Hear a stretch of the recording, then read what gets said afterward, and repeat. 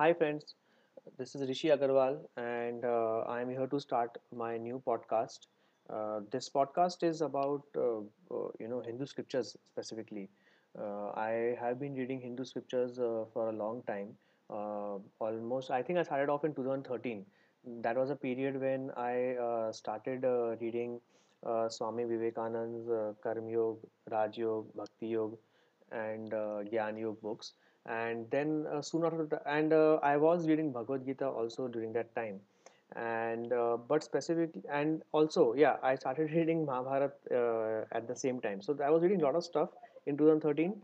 But specifically, when I was reading Vinoba Bhaveji's talks on Gita, it was the first time that I kind of got the gist of Bhagavad Gita. The what God was trying to say, Lord Krishna was trying to say.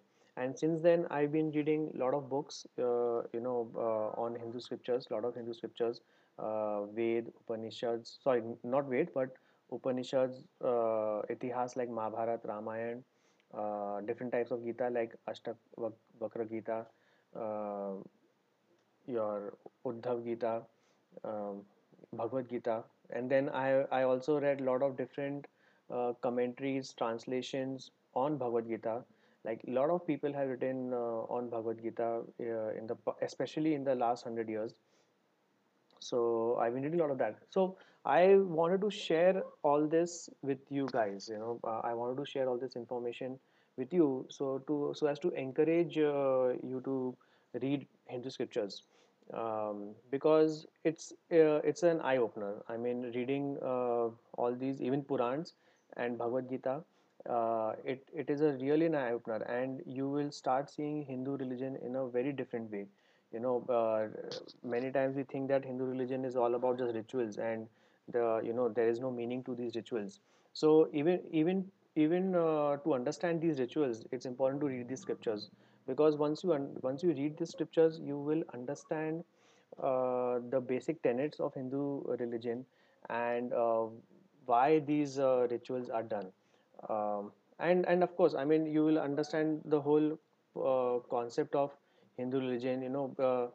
The like Vasudev Kutumbakam, which is an often quoted shloka. You will see, and of course, like there are so many prayers, mantras that we do. To understand all of these, it's important to read scriptures. Um, Even Lord Krishna himself has said in chapter 17 of Bhagavad Gita that to understand what to do or not to do, read the scriptures. I mean, he himself said that Shastra is the last praman. Matlab, Shastras have the last say. So if you are ever confused to uh, if you don't know what to do or not to do, so Shastras, you always refer the scriptures, and you will always find a light in that. Another thing is also Swadhyay is a very important part of the Hindu religion. There are five yam and five niyam, even in Patanjali Yoga, and Swadhyay is one of the niyam to be followed. Yagya Dan Tap is often suggested to all followers of Hindu religion, but also Swadhyay. Swadhyay is also equally important, and it's not like this Swadhyay is to be done by only like you know. Uh, Only teachers or gurus or someone on the path of spirituality. Swadhyay can be done by anyone, everyone, even a householder. So the Swadhyay is also a very important part. So but for all this, you need a basic uh, faith. You need to have uh, faith on the Hindu scriptures. That's important. Because like see, if suppose you are studying science in say class fifth standard, so when you pick up that book, you need to have some faith on that scientific book to and once you have faith on that book, then you will start reading laws of gravity or laws of motion, right? But imagine if you pick up the science book, textbook, with doubt in your mind, uh, like if you just reject out front these laws, then you won't be able to grasp also these laws. So the same thing goes with these adhyatmic books or these philosophy, spiritual, religious books. You need to have first faith on these books to pick up the book to read. Once you have faith on these books, then start reading them. Do not read these books without faith. Like with doubt in your mind. Like Bhagavan Krishna says in Bhagavad Gita, Sanshayatma Vinashyati. So do not have doubt in your mind and then read these books. So and another thing also is that these scriptures are, I mean, at least I can say that these Hindu scriptures don't go against any scientific laws or science studies. Often many times we believe that religious studies are against science, or there's a like a science versus religion, struggle. But when and I also used to hold this kind of opinion for some time because of outside worldview. But once I started reading these scriptures, I realized that at least the Hindu scriptures, they have nothing unscientific in them. They are very old. Some of them are like 5,000 years old. Veds are supposed to be even 10,000 years old, and there's nothing unscientific about it.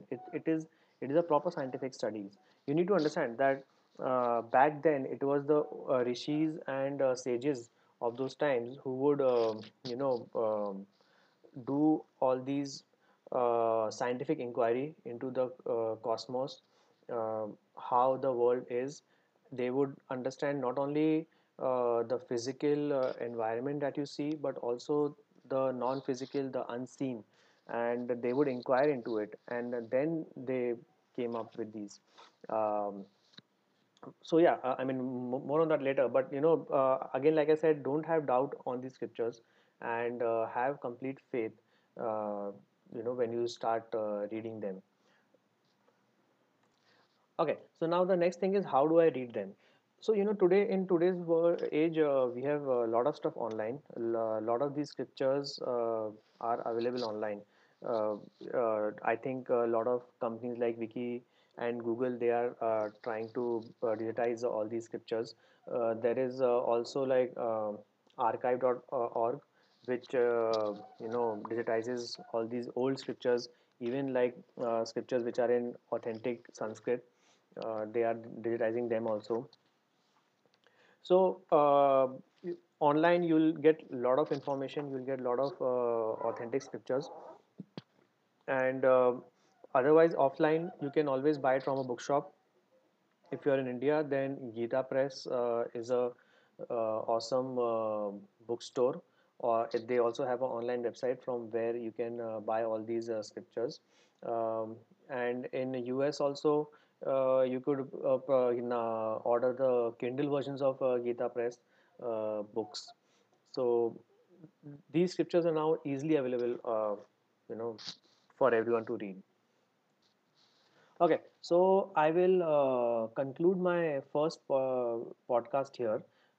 In the next podcast, I will, of course, try to talk about Bhagavad Gita, because that's where my journey began, and that's one of the most easiest available book. And after reading Hindu scriptures for such a long time, I have really found that all the information is available in Bhagavad Gita. I mean, it's a very small book containing only 700 sloks, but it really contains the complete Hindu religion knowledge in it. So yeah, so more about that we'll talk in our next episode of this podcast. Thank you guys for listening to me, and I hope this podcast helps you in understanding our religion just like it did for me. Thank you. Bye.